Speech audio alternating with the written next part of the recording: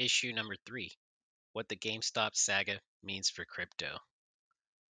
I won't delve into what or how it happened.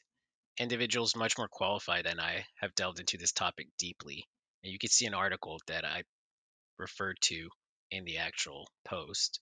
Instead, I want to approach it from two different angles to potentially give you a perspective you have not heard of before. The first angle is the role of social media and the growing divide between the class economy. And the second angle I want to approach this from is what it all means for the crypto space. Now, you should probably look at the article itself on Substack because I've added a few funny memes. Let's go into the first of the two angles. In his inaugural speech, Joe Biden reminded people of the importance of unity. A civilization cannot survive without it. There's a growing sense from the millennial Generation Zs that they will not be offered the same life opportunities as their parents. And of course, you've seen this everywhere around the internet, but the boomers are to blame. In fact, we are at the dawn of the biggest generational wealth transfer in our history. What does this all mean? Well, the rich get richer, the poor get poorer, essentially. The Occupy Wall Street movement never left. It just decided to wage its war digitally instead of off the streets. The GameStop saga is not about stocks. It's a FU to the system.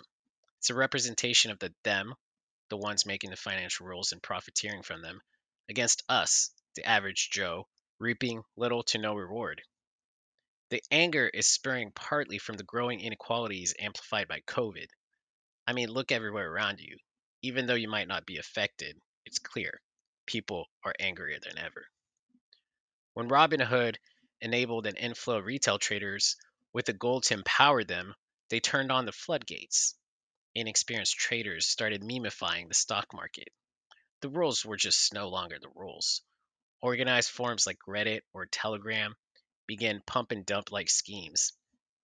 This was finally a way for retail traders to get their slice of the cake. My issue with all of this is when the game has changed and the hedge funds start losing, how is it legal to all of a sudden change the rules? Picture yourself on the last day of summer, playing your favorite video game you saved up so much for.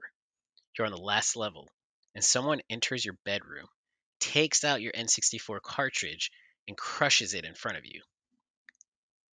In an open free market, the rules cannot be changed. Why are all these platforms shutting off trades? The whole point is that Wall Street Bets is buying stocks so the shorts get squeezed. But if you handicap the traders in order to bail out the hedge funds, you're cheating. Not only that, but Melvin Capital said that it closed its short position and has taken a cash injection from bigger funds to repair the hole that some Redditors dug in its balance sheet. So the hedge funds are entities that were on life support but have boatloads of capital backing them. And then the small guy that loses on this trade, on the other hand, what happens to them?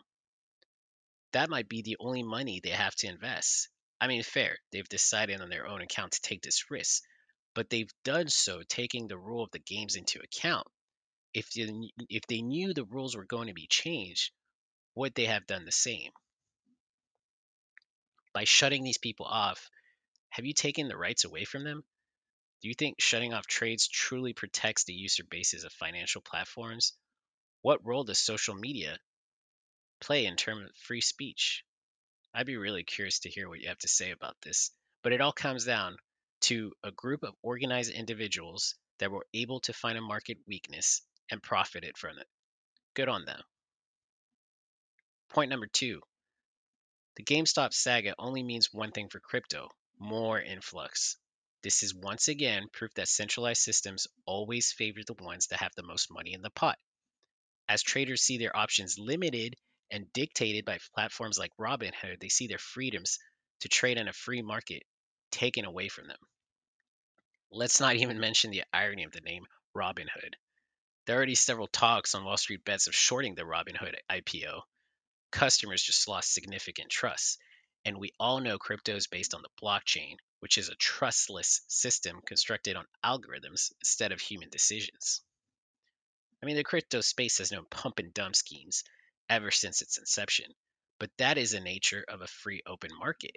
Risk is quintessential concept in investing. It seems like in our current conditions, obviously bubbles within bubbles, high risk is highly sought out. Crypto is considered a high risk asset. Therefore, I believe it will benefit from this saga. And I'll end up on a funnier note. Seems like Dogecoin is mooning and is being called the next GameStop trade. Wow. Anyways, please go read the article if you want to see the memes. And thanks for listening.